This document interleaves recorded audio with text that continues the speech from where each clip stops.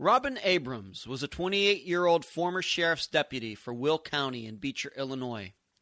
On October 4th, 1990, 18 days before her deposition in a case where she was accusing officers in that department of sexual harassment, among other charges, she drove away from her parents' home. Not far down the road, she waved to her father, who was headed in the opposite direction. Robin was never seen again. I'm Ed Densel, and this is Unfound.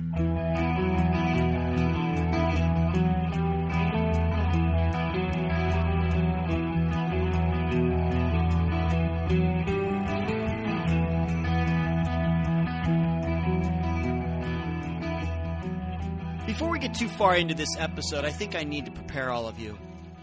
You're going to hear a lot of disgusting information today. I don't know how else to put it. And you know that I don't sensationalize things. I don't exaggerate. By now you know the format of the show. I have a theme at the beginning. I go over the facts. I do an interview with either a family member or a blogger or a writer.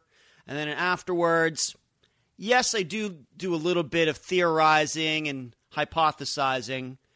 But mainly this show tries to stick to the facts. So when I tell you, you should believe me that the interview that you're going to hear, the woman that I talked to, what she is going to tell all of you, is going to at least a little bit shake your belief about how police conduct investigations in the United States. I don't know how else to put it. Because the amount of cover-up, lies, distortions, it's going to boggle your mind. It truly is. And it didn't just happen for a small amount of time. It's actually been going on for over 25 years. So I wanted to state that first. I just wanted to prepare you for that. Second, I don't want anybody who is involved in law enforcement, if you're listening to the show because you enjoy it, I don't want you to think that this show is anti-police. It's not. I'm not going to say it's pro-police either. All I do is do the show and present the facts as I understand them. And that's why in all of these shows, I go out to get the person who knows. And I'll be honest, I do my fair share of research as well. It's not like somebody can come on this show and just outright lie to me because I double check everything. It's kind of trust, but verify. Yes, we have talked about the police. It started back when I had Kelly Murphy on the show, talking about how the police don't have enough resources to help the families who have lost loved ones through disappearances. We wonder if they have enough training. Are enough cops on the beat to help these people? Those are always going to be good questions and good topics on this show. But this show goes a little further than that. This is going to be the second show, and I did a show about a month ago where a woman, Kelly Rothwell, who was a police officer here in Pinellas County, disappeared. And why did she disappear? Probably because of another man who was involved in law enforcement. He worked at a prison. In today's case, we have another situation where a woman who was involved in law enforcement has disappeared, and most likely the prime suspect is another man who was involved in law enforcement. I don't plan these things out. I just go where my curiosity, my interests take me. This is not planned. But what runs through my mind is, where are the good cops? Where are the good men and women who were working at the prison with David Perry back in those days when he was committing fraud up there in New York in the early 2000s? Right? Where were they? Where are they now? And likewise, in this case, I wonder the same thing.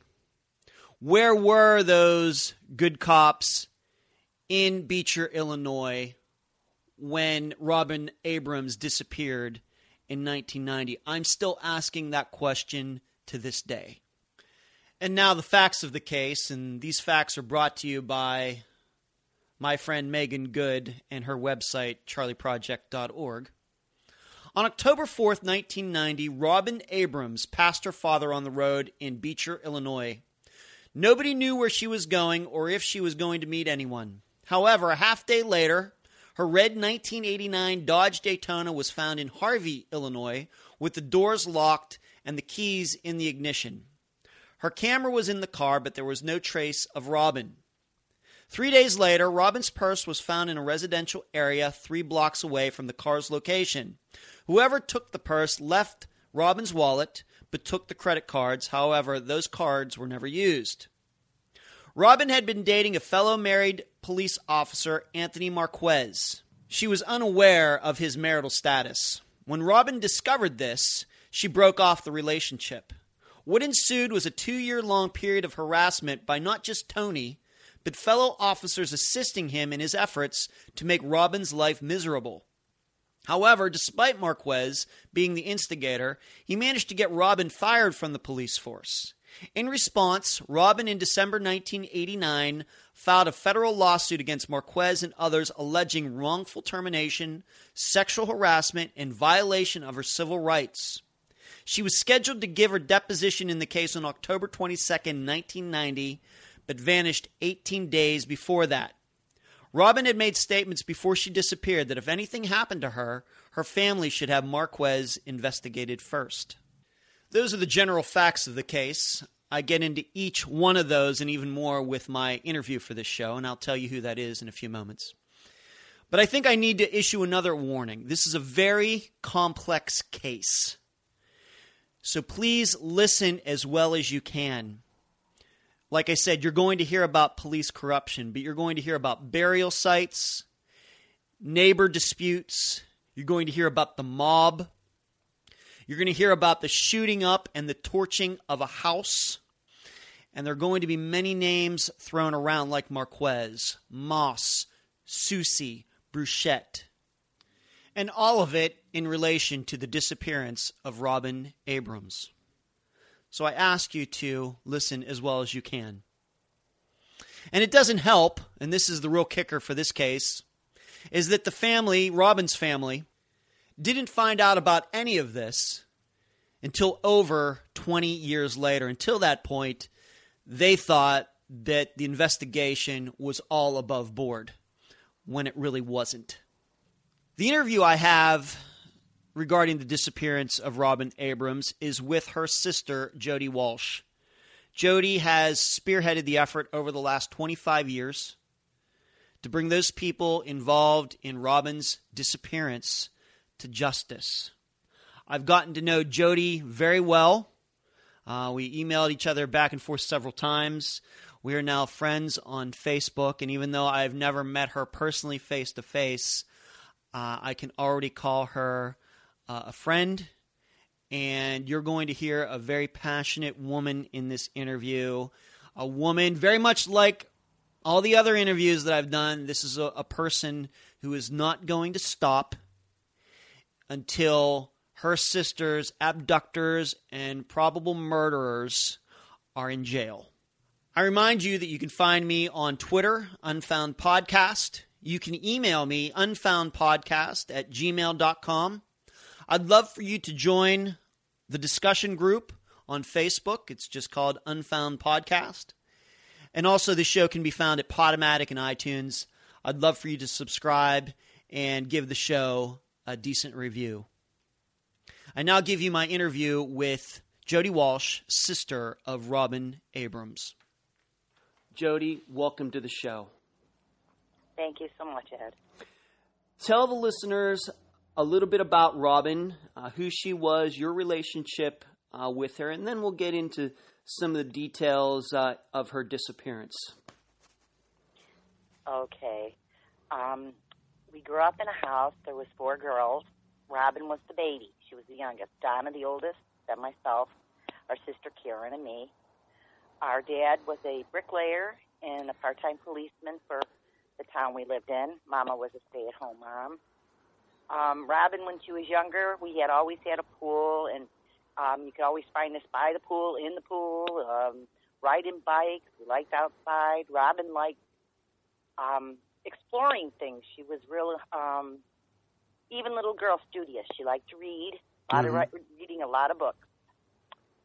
And she loved school, and we loved our baby sister.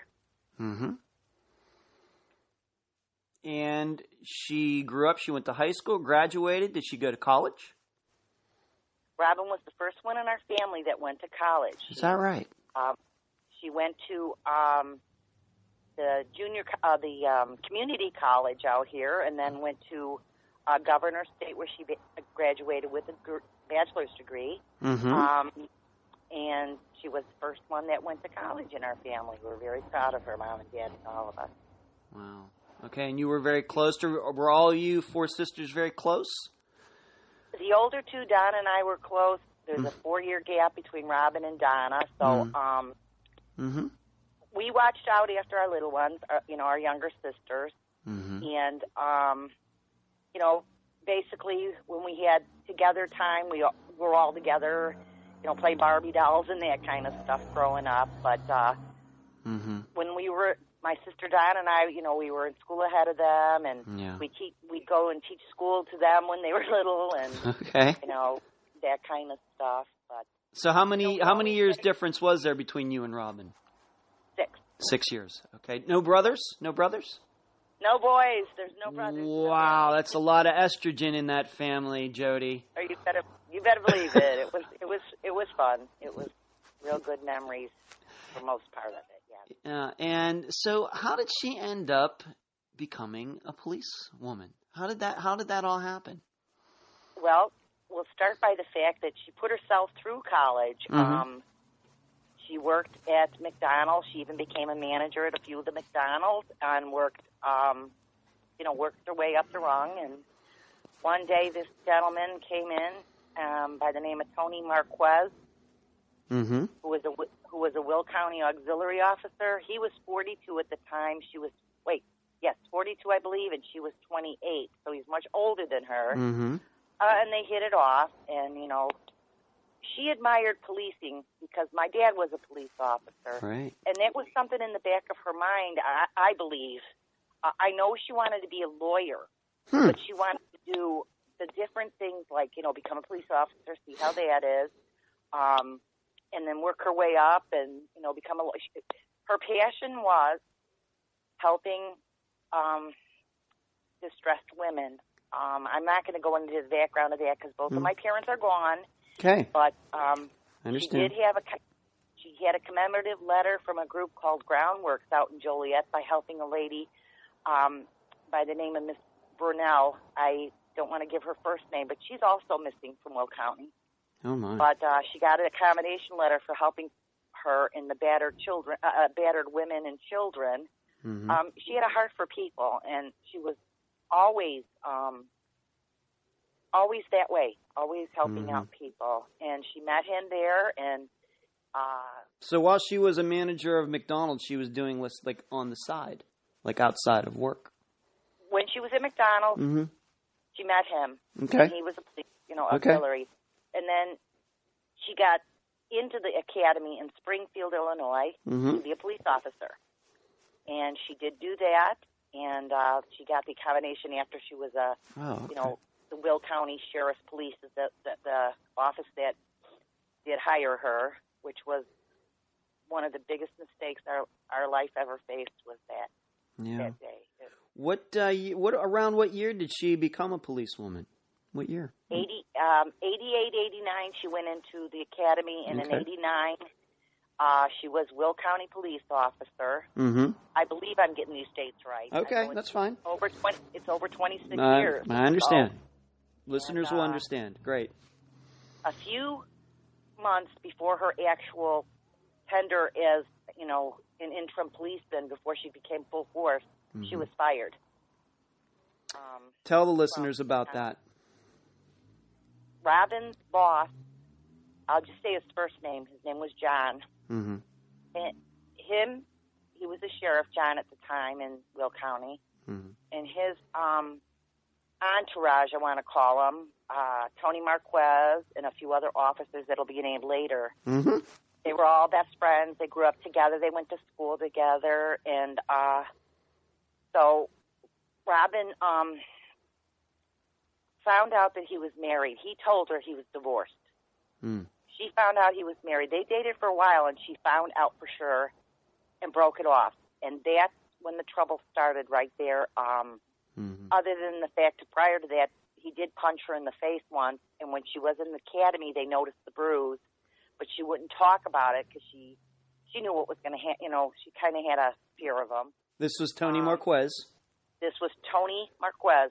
So the same guy that, just to be clear for the listeners, the same guy that recruited her to get into being a cop is the same guy who started abusing her once she became a cop. Yes. Wow. Okay. Yes. All right. And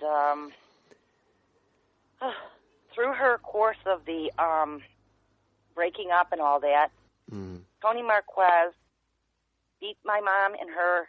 The car Mom was driving was a new van, and he beat it in with a baseball bat. She lived out in the Joliet area and had her tires slashed several times. And the baseball incident, Mom and Robin had a court date. And they went to the court date, and they found out that the date was changed conveniently by another judge who happens to be friends of the chain of command, let's just say. And this is documented. We have the proof. I know you. I And know you do. The thing dropped. The case was dropped, so they never got anything out of that. So from then until the day she disappeared, October 4th, 1990, this man, Tony Marquez, had over 105 complaints on my sister. From anywhere from reckless driving, stalking, phone, you name it, he had it. And meaning that he didn't have the files charged against him. He had filed them against Robin. Yes, he harassed her in that way, and it ended up going to court. And my sister stood at court with my mom, and jury, 12 of them. They could only do 2 charges. One was harassment and one was something else. I don't know. Out of all that 105. Wow. And mind you, in the meantime, these records I do have of these arrests, several of the people that had interfered with her life to make it miserable were named on those complaints as people that signed off on the reports, that took the reports, that came to her house with their guns drawn to her head, blah, blah, blah. Yeah. That I'll talk about a little later. Yeah, yes. But they had gotten her to those 2 counts, and my sister was found not guilty on everything, not guilty. And the judge at the time who was hearing it was Judge Bua, and he ordered an order of protection for my mother and for my sister against Tony Marquez to stay away from my sister and mother. That was still in effect.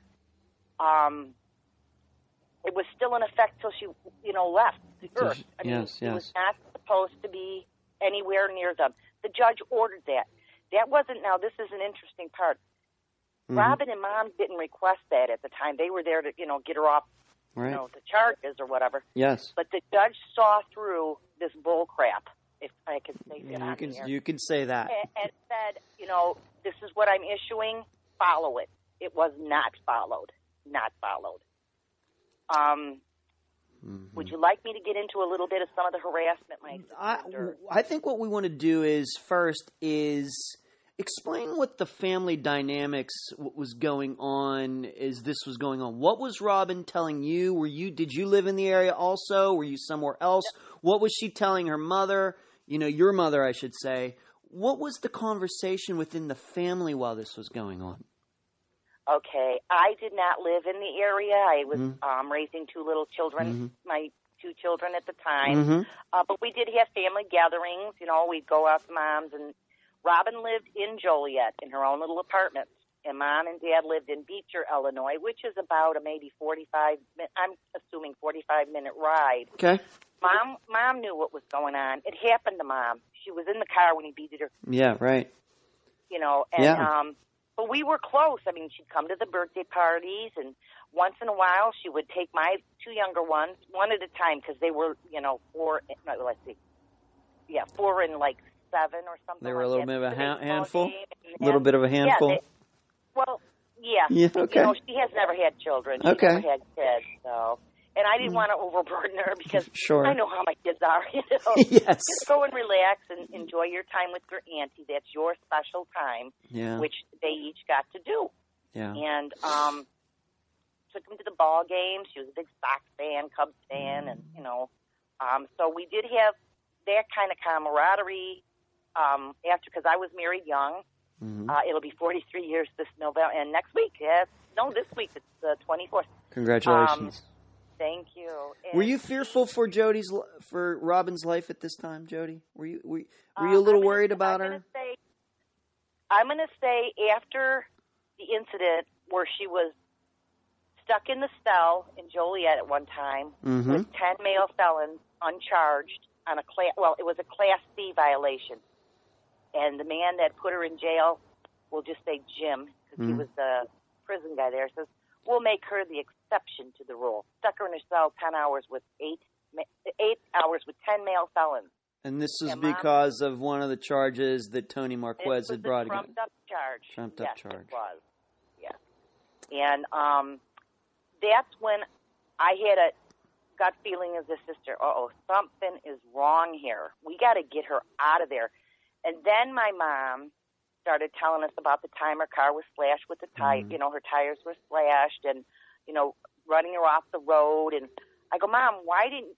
She goes, well, you had your, you had your family, your kids to take care of. I'll take care of Robin. Yeah. That's how Mama was. She didn't want to. And then I have to say this on the air. Please. I have a bad temper.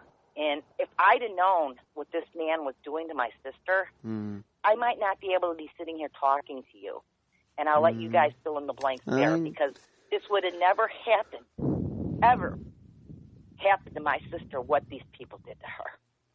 Yeah. I'm not going to stop now either. I'm going to keep going forward to get you. What was Robin saying at this time? Was she saying, I mean, to your knowledge, was she telling your mother, you know what, I can handle this? Or no, you know what, I'm going to move. I'm going to, go move to, Indiana or Wisconsin or something? I mean. Well, she did move out of Joliet and moved in with my parents. And my oldest sister, Donna, lived there also. And Donna and Mom and, Robin would, Robin, as a matter of fact, took my sister, my mother, and one of Donna's girlfriends out to where Tony Marquez worked in Joliet. He had an insurance company, and told them, this is just probably approximately 2 to 3 weeks before she went missing. Said, if something happens to me, that's his office, that's who did it. And Mom, they already knew it was Tony Marquez. Mom and Donna, and it was fearful. Whenever she'd go in the car, you never know where he'd show up, or what kind of police would be following her and drawing their guns to her head in her own apartment at one time. And 5 of them came and were telling her neighbors that she was nuts and a lunatic with a gun, and just really bizarre things. And just so we're clear for the listeners, the reason that this all was going on was because Robin found out she was having a relationship with Tony, and then Robin found out that Tony was married, and so Robin didn't want to be with him anymore, and this was all of his retaliation for that. That's your suspicion. Correct. That's your suspicion. Yes, that's our assumption. And along with that, getting kicked off the police force was a very big part. The man by the name of John, who was running again for re-election for sheriff. Well, they fired my sister, okay? Right. Not long before her year was up, they fired her. So she filed a sexual harassment, wrongful termination against them. Yeah. And 18 days before she was to give her deposition to her lawyer's office, she disappeared. So it was a combination. It was a combination of that relationship and then this lawsuit that she was filing, and she was Right. going to, and probably she was, it sounds to me like she was going to win it, and a lot of people were worried about that, so it was a combination of issues. Yes. Okay. As a matter of fact, she had a 6 to 8 hour deposition given on their side for the Illinois state side, Mm-hmm. and they all had they all knew what she was, how firm this case was, and Right. they couldn't have that because he was running for a re-election. And in the meantime, while she was getting harassed by him, she would go several times to this John guy, her boss, and he ended up firing her, saying that she would otherwise bring a bad name to the police department Oh, my. on things that were going on. I mean, completely defamation of character. She had a very strong suit, Okay. and I know she would have won it, and these people would have been exposed. So what happened the day that she disappeared? What do you remember about it? What you remember? And then what are the facts of her disappearing, and then maybe a couple days after that? Okay, my father was the last to see her. They lived in Beecher, and she was going down Goodenow Road, and she passed him. He was coming home from work mid-afternoon, 4 o'clock, Mm-hmm. and they waved. So Dad never talked to her or anything. Of course, she was 28 at the time, and Mm-hmm. you know, she doesn't have to tell everybody her whereabouts, goings and comings. Mom and Donna thought that she was just going out on errands. Donna was working at the time, so she didn't get to talk to her, Mm-hmm. you know, that day leaving. Mm-hmm. And I was just here going about my life, working and watching my children, Yeah. and I got a call. She was presumably she was in the car by herself. Your father did not see anybody else in the car with her. She was alone. Just her in a red Dodge Daytona. Okay. Just her in her car, yes. All right. And he did note that she had on a white dress. You could see her dress shirt and her black leather jacket. That's what Okay. she, had on. Okay. And where she was going, no one knew. She was spotted at a gas station, and Tony Marquez was also spotted there. Okay. So I get a call at 7 in the morning, and The next day. this would be October 5th, Okay. 7 a.m., The next day. 1990. Mm-hmm. My sister Donna called and says, you have to come over here. Robin's missing. And I got in my car and immediately went out there.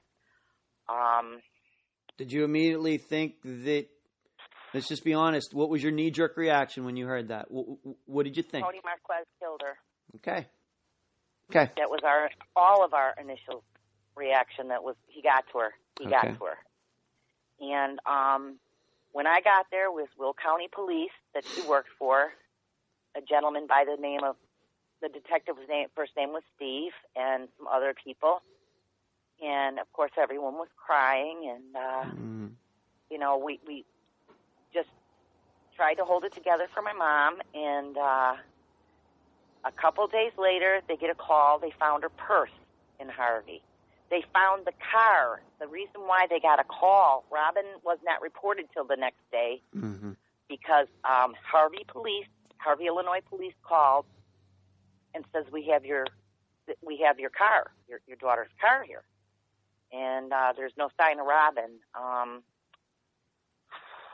So. And how far is Harvey from where she was last seen? Joliet would be where she was last seen. Harvey's probably, maybe, I'm going to say, guess an hour away. Okay. Towards Chicago. All right. So not close. Not like right down the real street. close.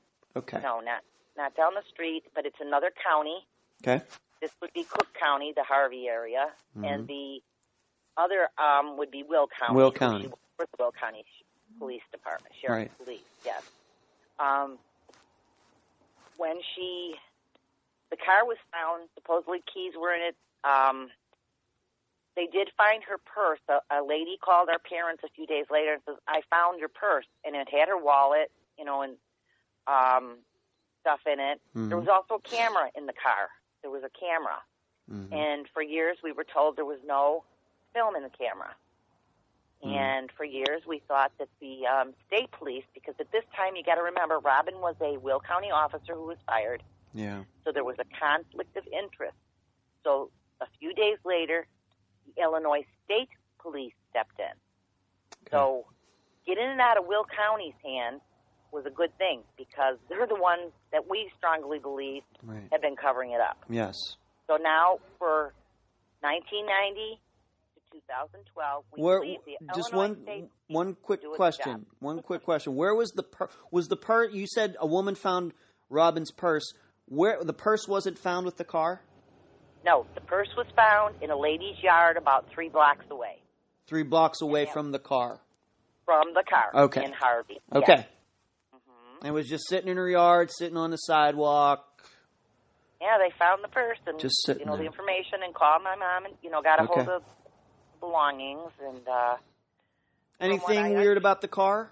Anything that you remember that just? I mean, we're going to get into how the car got there, but anything weird about the car? Any blood stains found in it? Did they dust it for fingerprints? That kind of stuff. All that forensics has been. It is an open investigation, okay? Yes, and of course. There's things I can say in that, but I do want to say there was a. I don't know how much of that I can go into. Other than the car, other than the car, after the Will County Police Department went through it. Mm-hmm. After them, and then the state got it. Okay. The car was given back to the car dealership that she had the payments to. They got the car back. Oh my! So I was told there's evidence in the car that they've been taken. Had forensics done a few times, and we'll leave that there. But there was evidence in the car. Okay, great. So, what did you find out? There was a witness to the car being there. What can you tell us about that before we get into what happened between 1990 and 2012? Somebody did see the car being parked there. Yes, a gentleman, an elderly gentleman, through his picture window, because it was a cul-de-sac, and they dropped it off near a street light. So he could identify it, told what it was, said he saw these 2 gentlemen, and he also faced them in a lineup and pointed them out. This is what we were told. Mm-hmm. And I think we're going to have to be a little bit more specific. Actually, we're going to have to be a little bit more specific for the listeners. The car was dropped off by a tow truck. The car was dropped off by a black tow truck with chrome. Oh, wow. Okay. It was initially reported as a red tow truck, and the state police did that to deter any false information. Okay. That was a letter I got from the state police stating that fact, that it was a black tow truck and that it was the car was dropped off there by 2 gentlemen, and Tony Marquez and his stepbrother, John Romo, were the 2 that he identified in the lineup. There were the 2 guys, one of them driving, the other as a passenger in this tow truck, and we're there. Correct. Dropping the car off on the cul-de-sac where the gentleman lived. Wow.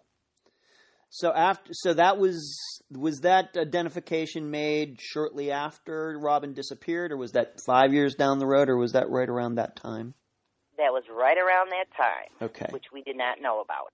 Okay. So now that you just said those words, what happened? So the police started investigating. You think that they're doing as good a job, even though you have your suspicions about what happened, but you didn't know a lot of this stuff, because what happened between 1990 and 2012, you actually thought that a good investigation was going on, but what did you find out? What did you think over those course of those years?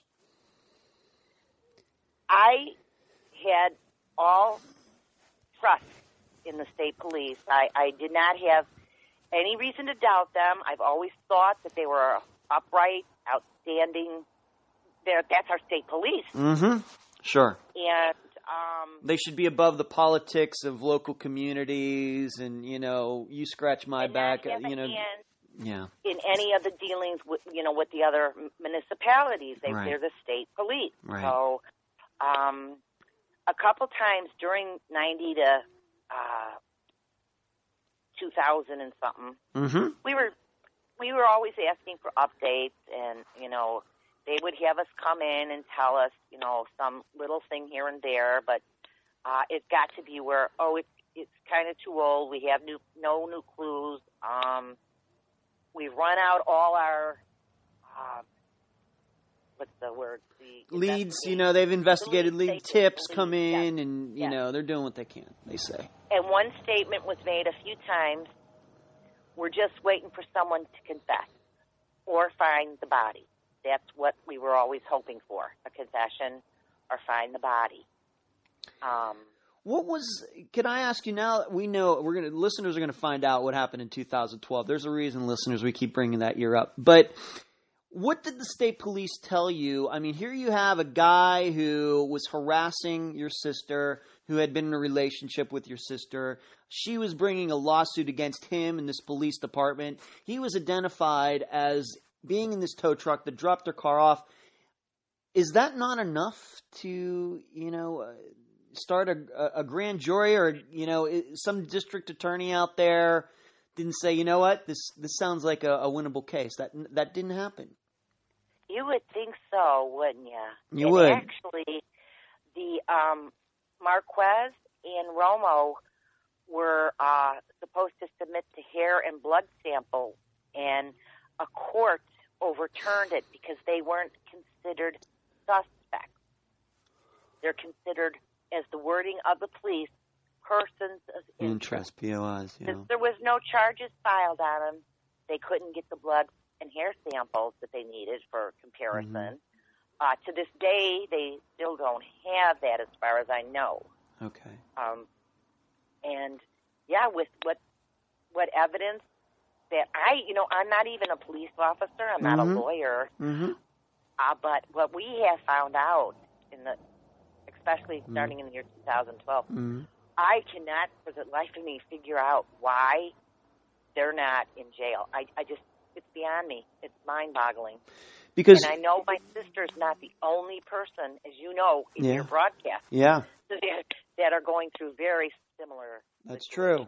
That is absolutely true. True. Yeah. In fact, the last show that I just had on with Kathy Turkanian, and her daughter, her biological daughter that disappeared, it's a similar situation where there's all this evidence and still nothing's been done. And the listeners should know, being that, I do so much, internet research for the show, there are several cases. Never think because you don't have a body that somebody can't be convicted of a murder. It's actually, if you start going through, for example, charlieproject.org, you're going to find several cases where that's happened. It's more common than you think. I wouldn't say it's common, but it's more common than you think. So that's what I start thinking when I start thinking about Robin's case. So 1990 to 2012, you just think they're doing their job. You're being a mother, you're being a wife, you're raising your sons, and just going about your life, just fingers crossed, hoping something good happens. My son and my daughter. Son and daughter, I'm sorry. Daughter. I apologize. I thought it was two sons, son and daughter. Yeah. But then what happens in 2012?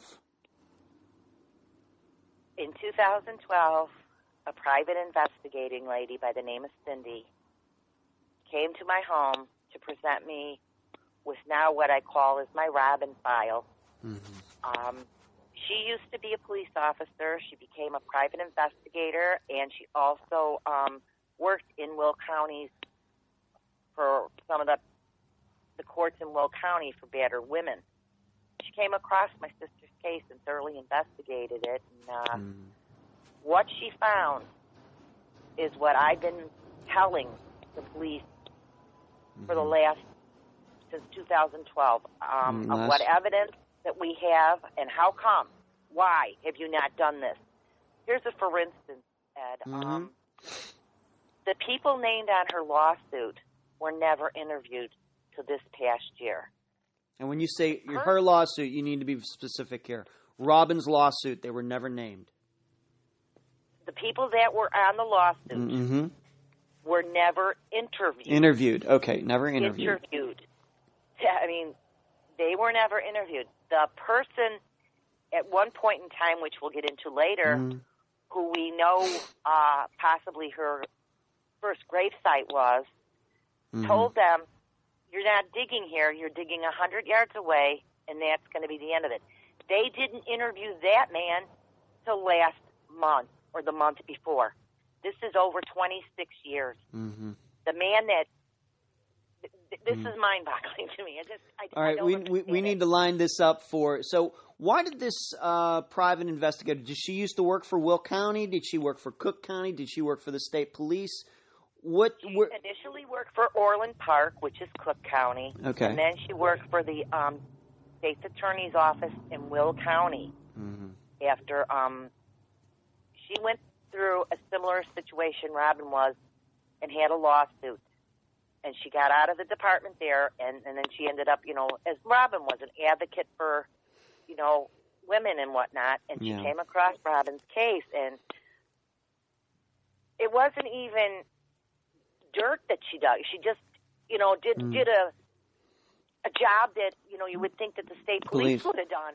For the last 20 years, for the 20 years in which you thought that they were doing their job, this woman, put this together. I mean, how long do you think it took her to put all of that information together for you? Well, it's going to be since 2010, so 2 years. 2 years. But it wasn't constantly working on Robin's specific case 2 years. Sure. You put out FOIAs, you have to wait for the FOIAs, and, FOIAs for blah, the blah, blah. FOIAs for the listener are Freedom of Information Act requests. FOIAs, if you don't know what that is for the listeners. You mentioned burial site. Tell us about that. How did you find out about this? In 1996, a gentleman by the name of Art. Please, you can use his full name. That's fine. Okay, Art Burchett from Moni, Illinois, got in trouble for having guns and weapons. The police knew him very well. As a matter of fact, Marquez was a good friend of his. Robin even went out to Burchett's property once to look at car engines because they were something about the car, and she at that time was dating him, so he went out there and took Robin with her. So she knew who Burchett was. Mr. Burchett got in trouble with the police in Will County, and he says to get out of these charges, because he was in a lot of trouble with other things, he says, I may know where that Deputy Robin Abrams is buried. And he went on to tell them that one night a car drove down his driveway, a black, sedan car, and he didn't know what time it was or whatever. It was very vague. But the next day, he went out to dump his grass clippings because he had a very big yard, and he noticed like a grave, like an indentation, or a grave there. Mm-hmm. And he says, I wouldn't be surprised, if that's where they, Robin Abrams is. And the reason why that's connected is because Marquez and him were very good friends. Yes. He wanted to get out of trouble. And did not Burchett sort of have a little bit of a mob connection, too? Did you not? All right. Mr. Burchett worked the Messino brothers from the city, Dickie and Clem. One of them has passed away. He was good friends with them. It's just. And did they not? Did the Messinos not also own a tow truck business? Yes, the Messinos owned a tow truck business. So we can kind of tie that into Tony Marquez being seen with that tow truck 6 years earlier, in 1990, dropping off Correct. we can connect that. We can kind of all tie that in together. But Correct. So the listeners have to keep in mind that Jody and her family did not find out about all of this information that she's going to be telling you from now on until 2012. So she didn't know this. You did not know this was going on in 1996. Nobody ever told you this. No, we were told in a meeting with James Glasgow, the state's attorney and current state's attorney, something about, did we know Burchett? They asked. Okay. I never heard of him. And about, and we didn't know him. I didn't know who he was. My parents didn't at that time. No. And then that was the end of it. That was the end of it. And then come to find out in 2012, I got this letter through the lady, Cindy, who was helping. I ended up putting a billboard up on I-80 in Joliet about my sister with information and that kind of thing that people, do. I only had it up for a month because it was very expensive. Yeah. But I got help. I was going to say the very next month, because it was only up a month, a gentleman by the name of Joe Hosey, who works for the Patch. He's a reporter who did several stories on Robin. You can. And what year would this have been? Let's just be clear. What year would this have been? This year would have been 2014. Okay. 2013. I put the billboard up. Yes. And I met the gentleman by the name of Steve, who was actually the very first officer to come to my parents' house back in October 4th of 1990, who took the report of the missing person. Okay. And on January 27th of 2014, he wanted to meet with me. And Joe wanted to meet Steve or Joe wanted to meet with you. We just have to clear the pronouns. Steve wanted to meet with me. Steve wanted to meet with me. Okay. Steve was a cop who took the initial report. Okay, from 1990. Okay, great. Correct. And he thought that this was all done and over with because it was taken out of his hands, as you recall, by the state police. So he had to give all his paperwork over to them and, whatnot. And in talking to him, I said, I want a letter, and I want you to sign and date it because I'm going to hold you to what you're telling me. And he was also brought before a grand jury in 2014. Nothing's come out of that yet. Okay. But you want me to read to the listeners? Let's just condense this down. Let's talk about what happened out in front of his house, and then how coincidentally he was the cop who showed up with the car. And then we can talk about the burial. Okay. My sister had an altercation in front of that Steve's house back in August of 1990, 89 or 90, I can't remember. And it was my sister out in the front in her car. She was pulled out of her car, handcuffed, pulled out of her car. He came out, her and her scream. They were beating her head against the car. The people I'm referring to is the two police officers, Tony Marquez, who was an auxiliary at the time, who, remember, at this time also had an order of protection to stay away from my sister, and a gentleman by the name of Phil Fabo, who was his best friend, who also worked for Will County Auxiliary. And then another Will County officer by the name of Carl Stasinski also came in a white unmarked van. And she says, help me, Steve. He goes, what's going on out here? And that's when Mr. Knickrum, and in this letter I'm reading his exact words. Steve. He said, he heard Lieutenant Stasinski state something to the effect of somebody ought to kill this bitch, referring to my sister Robin. And coincidentally, what the coincidence here that the cop who ends up being the first one on the scene when her car was found, that this happens out in front of his house like months before that.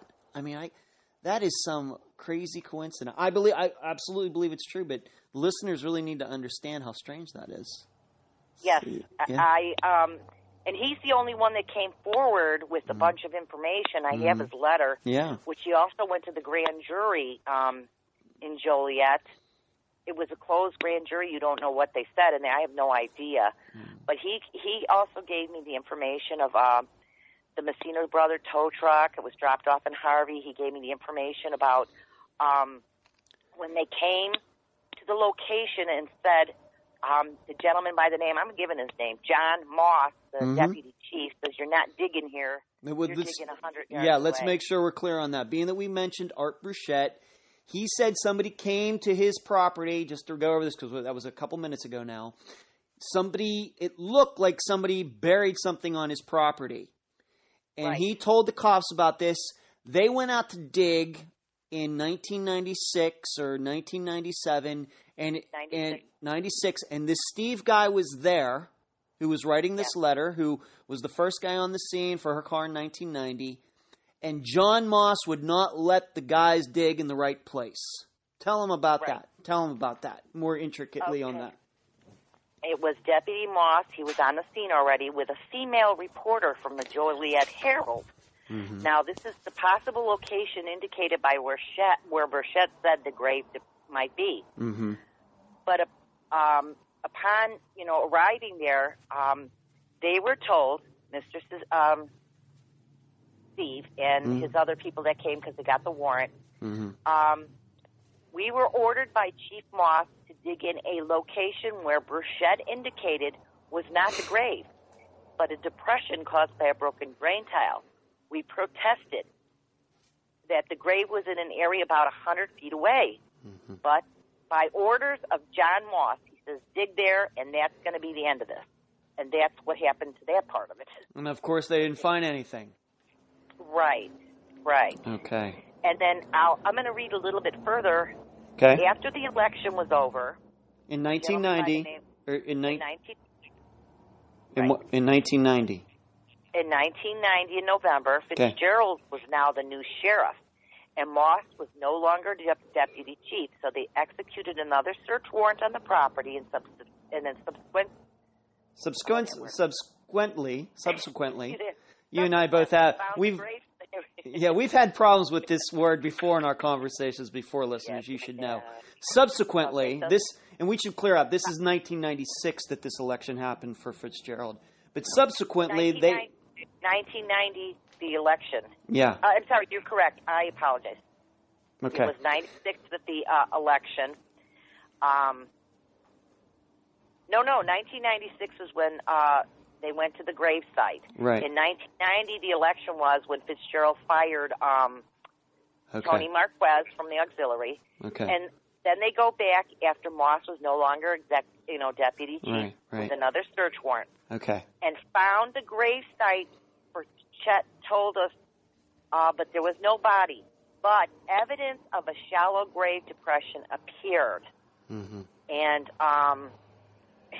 she might have been there. And they moved her after that first dig. Right.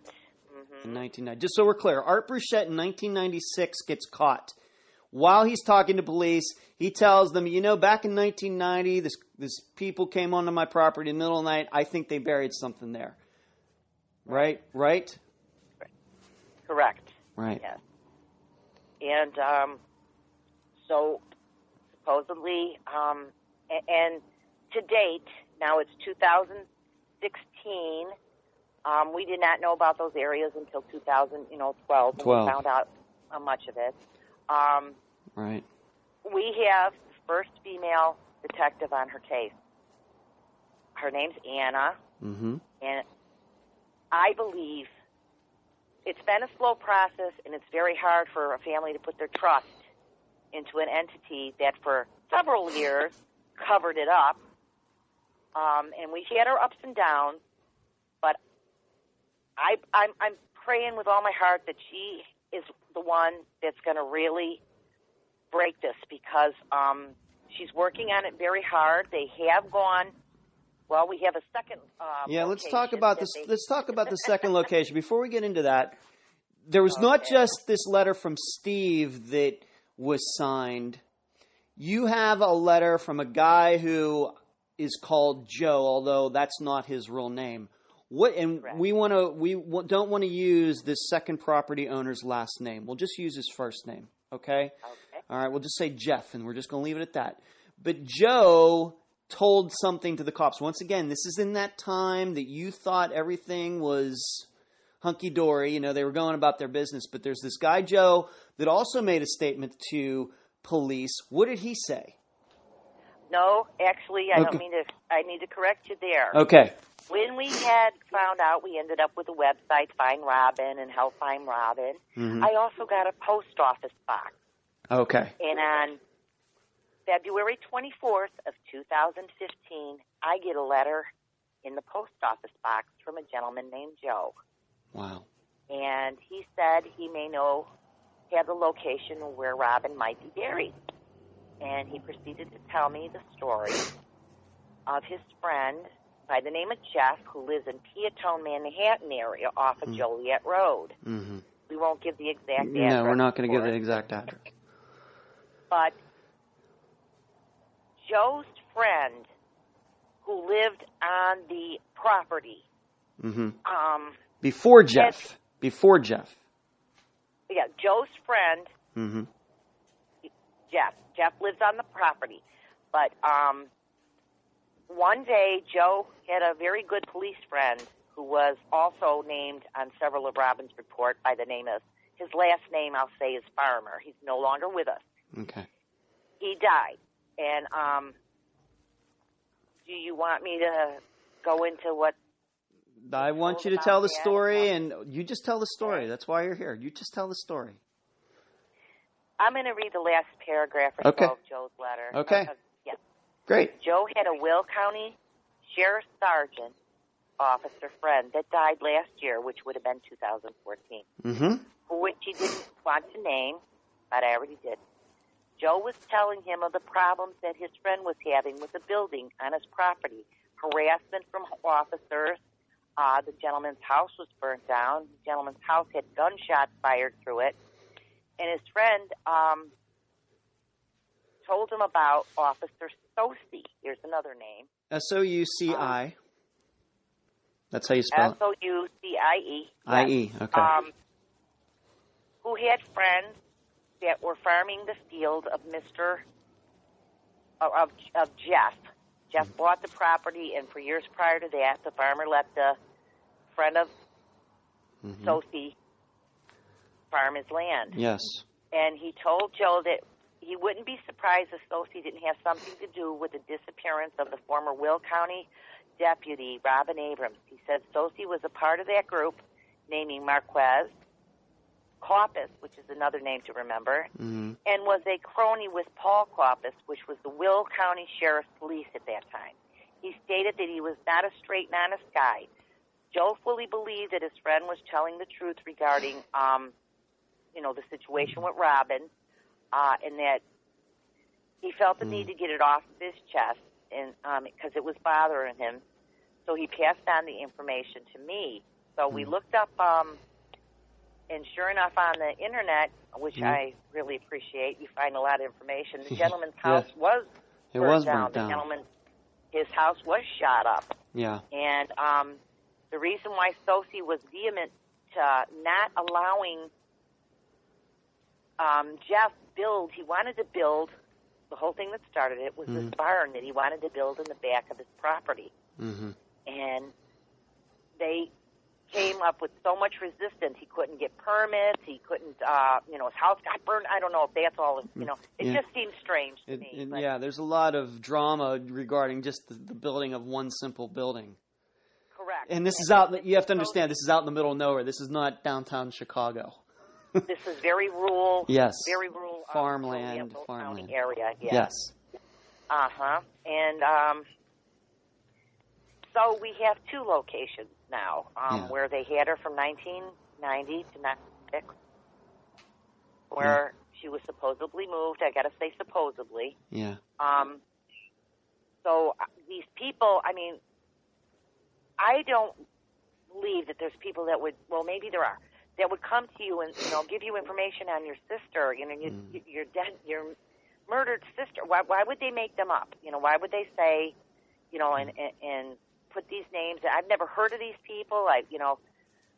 But then when we start looking into it, Soucy was affiliated with Will County. It all ties in. I mean, even.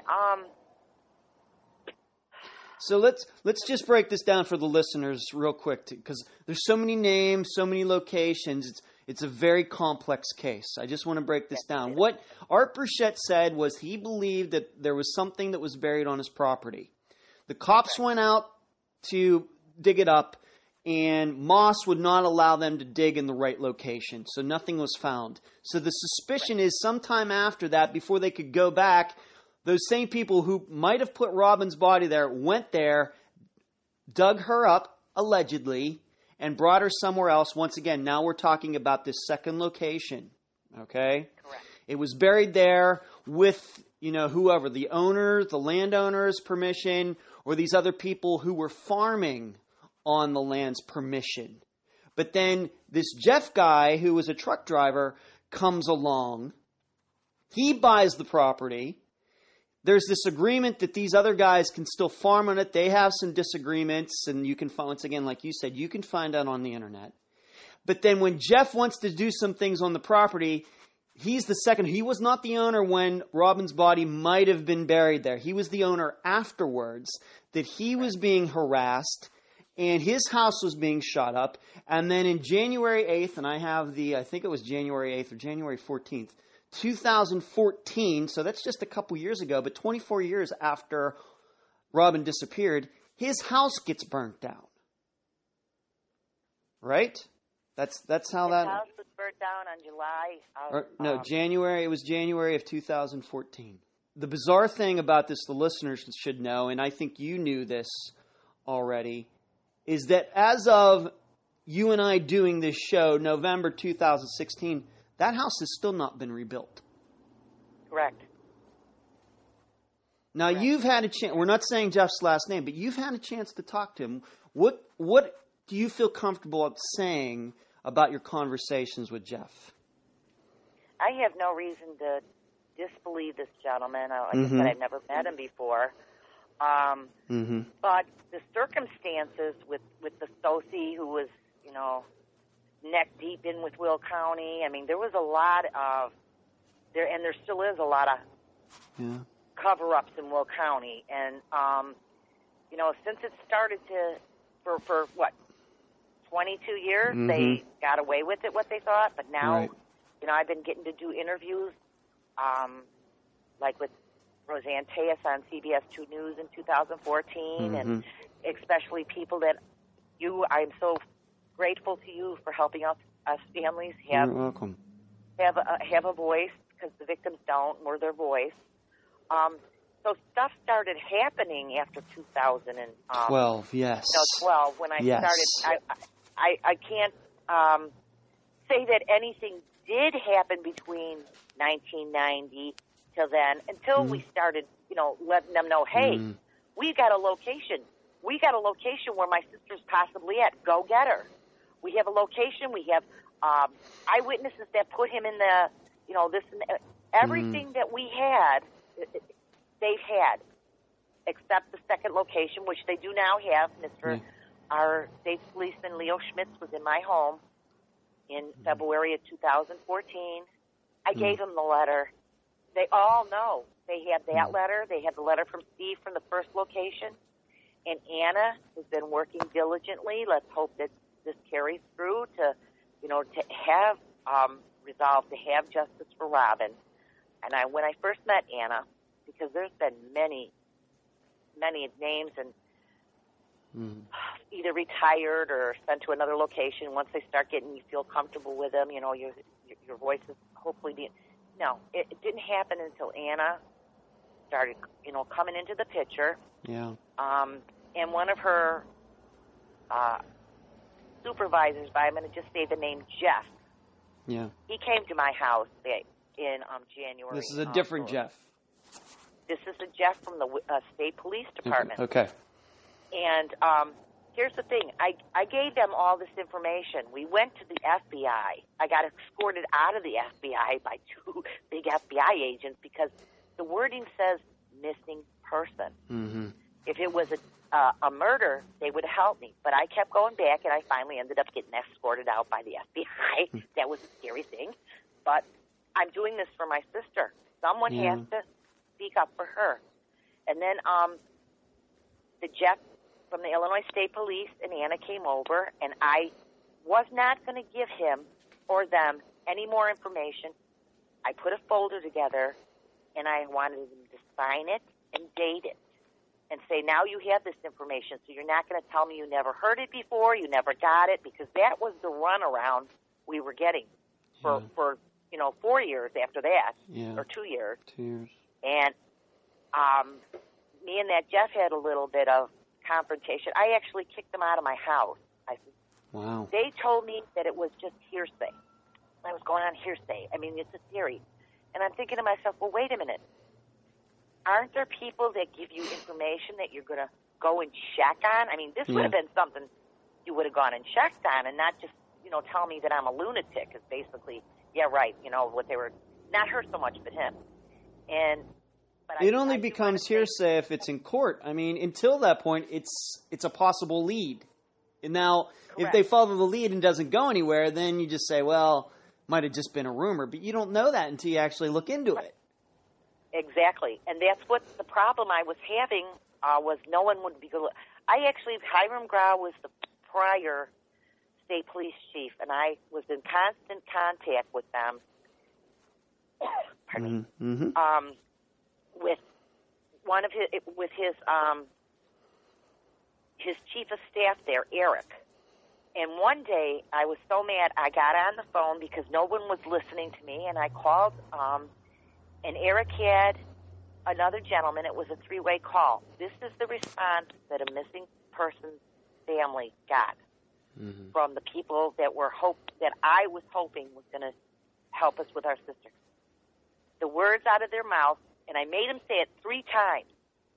They told me, this was right after I kicked Jeff out of my house, and gave, they refused to take the information, which they've had. We've given it to the FBI. We've given it to every, they told me if I keep saying what I'm saying and doing what I'm doing, I can go to jail for perjury.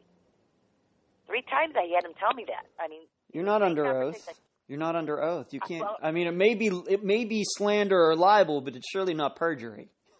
Well, I knew that. I mean, and I'm thinking to myself, well, why am I on trial here? I'm not the one that murdered my sister and have evidence to go after, to go look.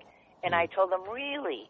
So that ended the conversation with them. So I kind of felt hopeless there, but still clinging to hope and prayer and believing I am going to get justice for my sister.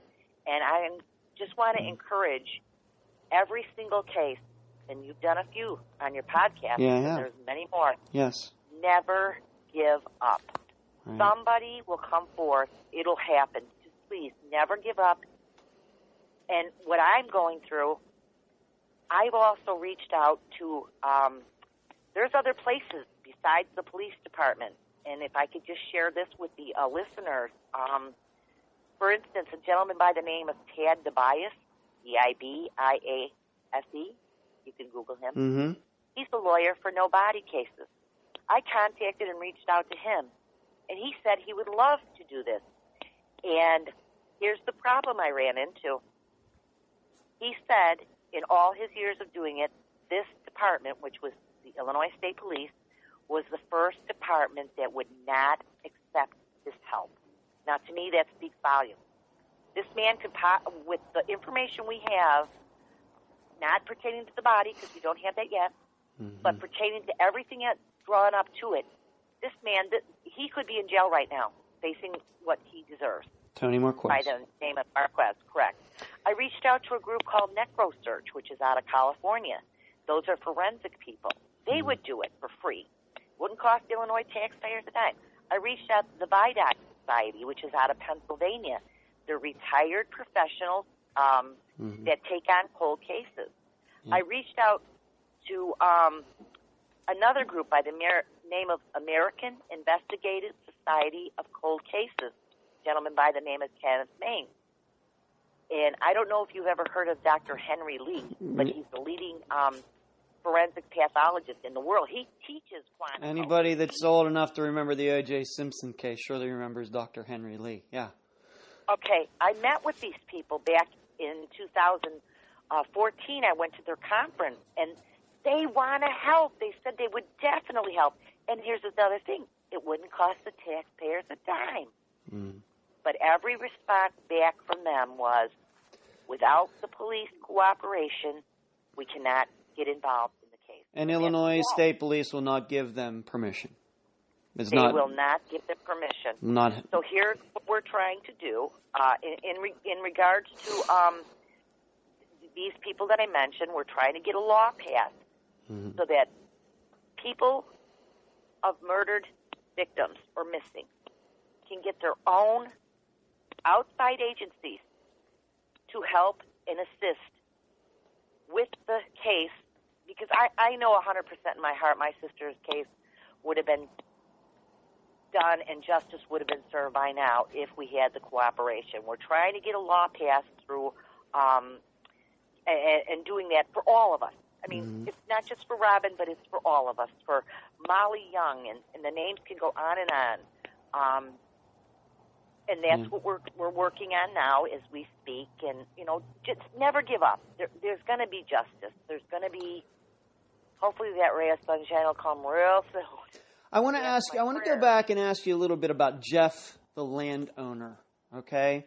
Like I said, you've talked to him a couple times. Once again, we're not saying his last name. What is the reason that he's given you that even though his house was burnt down in January of 2014, that it's still not been built yet? What's the reasoning there? The holdup is the township will not give him building. There's a fight between the town, the insurance company, and the entities that are involved in him to be able to replace his home. And those circumstances I'm not real clear on yet. And just so we're also clear, even though I know we talked about this the last time before we did this interview, we still don't know what the actual cause of that fire is. The fire department hasn't come out. It was an electrical fire, or he left the stove on, or something like that. We don't know what the reasoning for this fire is yet. No, we do not. I do not know. Okay. We don't know. They probably know what it is. It's just not public information. And I can tell you that since you and I talked the last time, I've tried to look into that, and I could not find anything, regarding this. So the circumstances of that by itself are a little suspicious. Usually when somebody has their house burnt down, they get it built again, within a couple years. So there's that. The other question I'm sure the listeners are going to be wondering is, here this Jeff, who's this landowner. Yes. Have you thought about going onto that property yourself, getting somebody who owns a backhoe or something, and maybe just probing around about possibly where her body might have been buried, even if it's not there anymore? Once again, this is just a theory.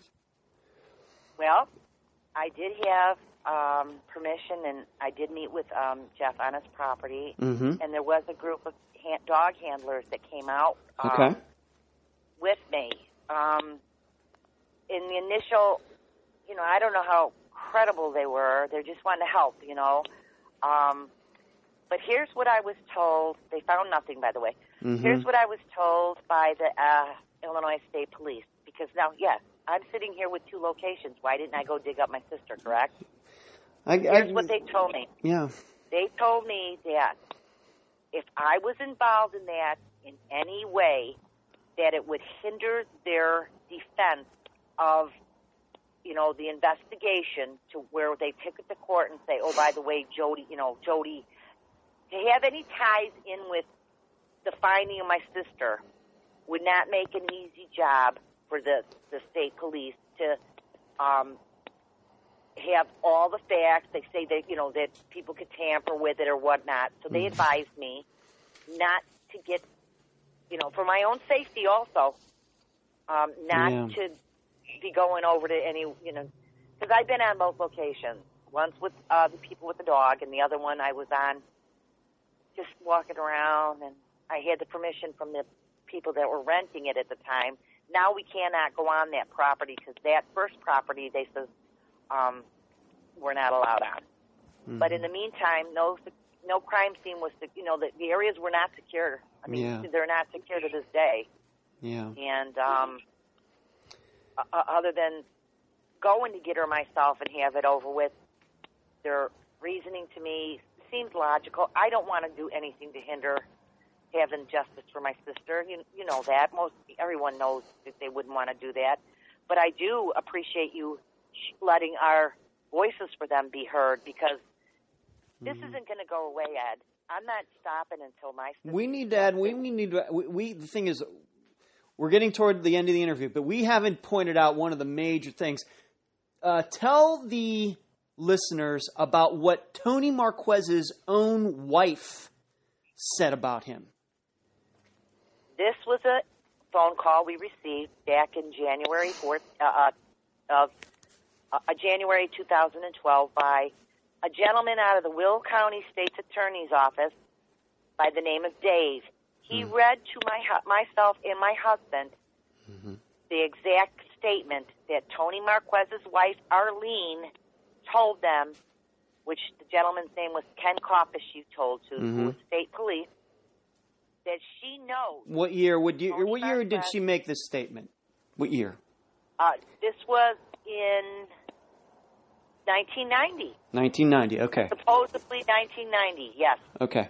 That she knows Tony killed my sister Robin because Tony told her this. She told the policeman, it was in the statement, that statement was read to us. I says, oh, well, then why is he not around? Well, they can't do it because of a law, because if you're married, you can't testify against your wife or husband. Okay, that's not how that law works. Well, this is, here's the thing, Ed. Yeah. She's not home. She's not missing. She's not on a vacation in Florida. Yeah. She's dead. Right. Yeah. It should be changed from missing to murdered, number one. And Tony Marquez should have the pressure on him. I mean, a few months ago, they went and interviewed him again, the state police, Dan and them. They lawyered up right away. So now,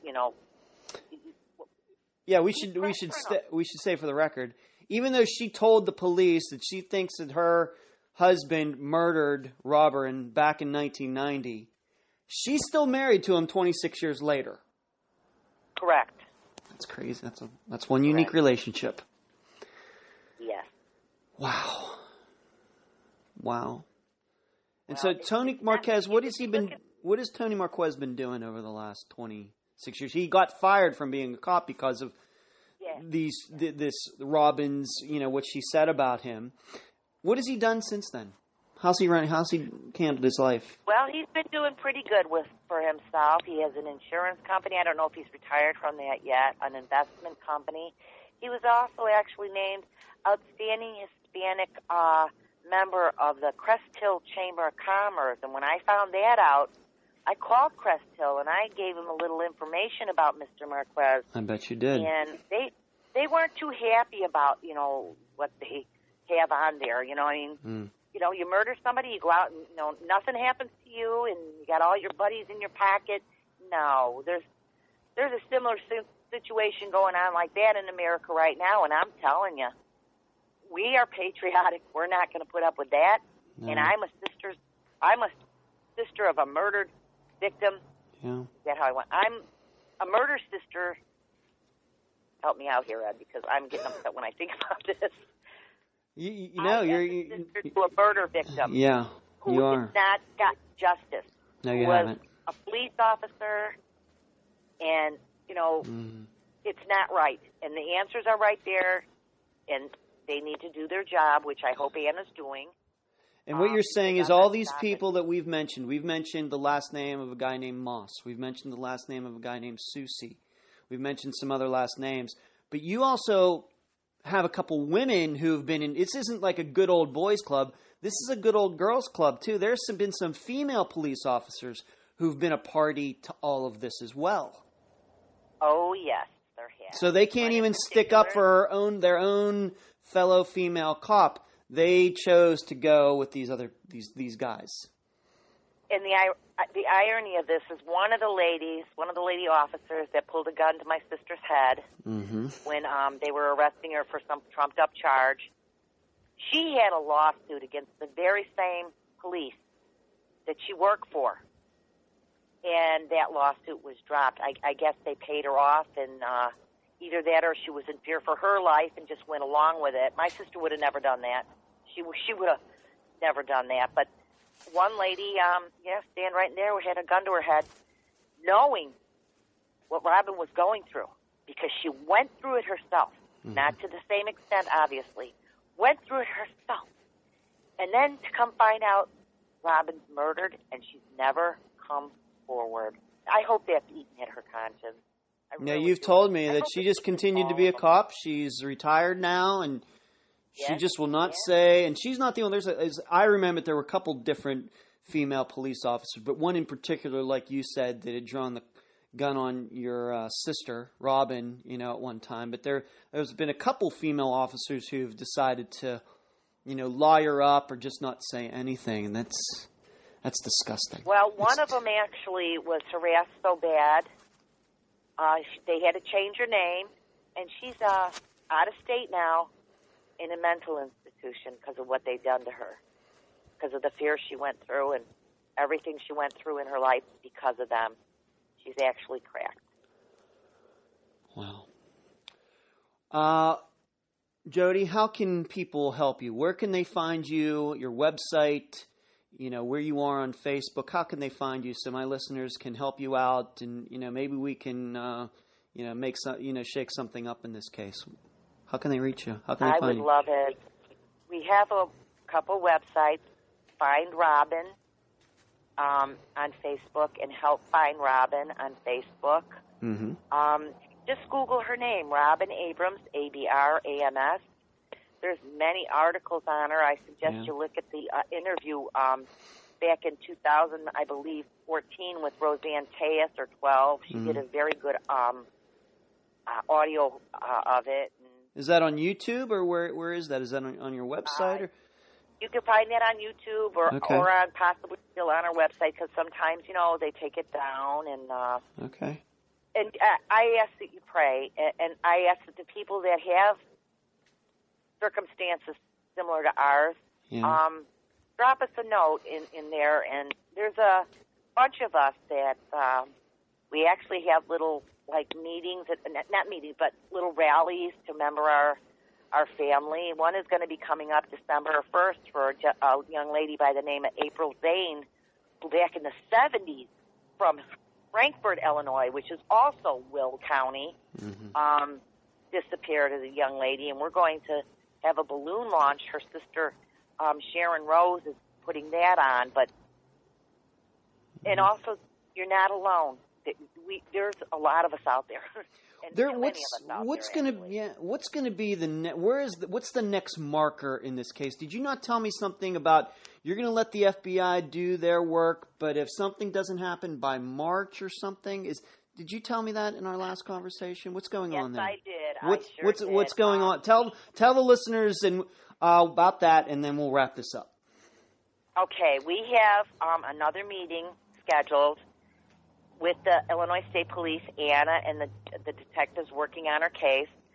By then, they're supposed to have had interviewed all the people, got all their ducks in a row, gone to the properties, and have a complete synopsis. By that date, I had several questions we wanted to answer, wrote it down for them. I'm telling you right now, by that date. What's the date again? It's in, I believe, March. Okay. March 2017. Correct. Okay. Sometimes they postpone it. We've been postponed many times. But I'm saying by the next meeting, March or May, I forget what they said, because they said they needed time, even though it's been 26 years. Yeah. And we've got all the key pieces that they needed to. I am going to start I will have a press release. I will have names, locations, I will have it all. I will even have her handwritten pre-deposition letter that she wrote and her lawyer gave us right before she was to go in to give her deposition for our side, because she already gave it to the state police side. After that happened, she disappeared. Yeah. Everything that you would need to know that I know, and then you, the public, we, the public, we can demand them to do their job, to arrest this man, to get justice for Robin, and to let them know that these people are somebody's mother, somebody's sister, somebody's uncle, These are our family members, and we will not be quieted till their justice comes. And that's what we're trying to do with the law to help us do, working on that with Terry Bryant down south with Larry Young for his daughter, Justice for Molly. And I just ask that you guys, we could have a wonderful new year with lots of answers and a lot of hurt being healed by doing the right thing and bringing justice to our families. Jody, thank you for joining me and my listeners on Unfound. Thank you very much, Ed. And that was my interview with Jody Walsh, sister of Robin Abrams. Jody wanted me to send a shout out to Angel Casper Angel assists Jody in compiling all of the info on Robin's case. Angel has also helped Jody with website work and computer work. And her name came up after the interview was over. And so Jody wanted to make sure that Angel was acknowledged. During this interview, we kind of glossed over something, probably a somewhat important point, and that would be, what did Tony Marquez say he was doing at the time that Robin disappeared? He says that he was with his buddy John Romo, and he was at his cousin's bar in Joliet, Illinois, the entire day. So, of course, he's saying he had nothing to do with Robin's disappearance, despite that witness saying that it was at least Tony Marquez who was driving the truck that dropped off Robin's car. But Tony Marquez's alibi has never been broken in the last 26 years. Something else that I thought needed cleared up, because I think both Jody and I both got confused regarding this, and this was what Art Bruchette said in 1996. So I'm going to give you the timeline to you so you can understand it. Art Bruchette owned a piece of land in 1990. Not long after Robin disappeared, he says that somebody came onto his land the middle of the night and buried something. But he didn't say anything to anyone, probably because, well, let's just say he had friends who buried things like that. Then in 1996, when he himself got into trouble with the law, it was during the interview with police that he said that back in 1990, I think he was looking to help himself out with his own troubles. He told the police that back in 1990, once again, when Robin Abrams disappeared, that somebody had come onto his property. So at that point in 1996, the cops went out and tried to dig this spot up on his property. This was headed up by, if you remember, the policeman whose first name was Steve, who Jody actually got to talk to a couple times. He was also, coincidentally, the guy who was the first cop on the scene at Jody's car in 1990. But you remember what happened was they got there, and Deputy Sheriff Moss, once again, we have to differentiate. Steve works for the local town, whereas Moss works for the county. The county sheriff would not allow Steve and whoever else showed up with him to dig in the right spot. So they were forced to dig 100 feet away, 100 yards away, and nothing came of it. However, later, Deputy Sheriff Moss, and this is all under the administration of Brendan Ward, who was the sheriff of Will County at the time, Moss, it is believed, moved on. Sometime between Art Bruchette's first interview when the warrant was supposed to be executed and they couldn't, at some point Moss left, retired. Then, again, Steve and his people went out there, and that was the time that they dug in the correct place, but they found nothing. It is in that time span between the first dig and the second dig that it is believed, if you believe that Robin was buried at that first location, that she was then moved to the second location. I don't know if that was perfectly clear during the interview. One more thing about the burned down house. I'm not going to give you the location of that. I'm not going to give you the landowner's last name, then I'm not going to give you the actual address. But let me just put it this way, is that I've told you that the house is already burned, is still burned down as of this date. And you know the general area of where this all happened, with names being thrown like Beecher and Harvey and Joliet. And if you do a Google Map search, you will eventually find it. In fact, you will find it through both the satellite view and street view because the house is still sitting there waiting to be knocked down while all the paperwork is figured out. And I said in the interview, and I'll say it again, being that it's still standing is suspicious to me.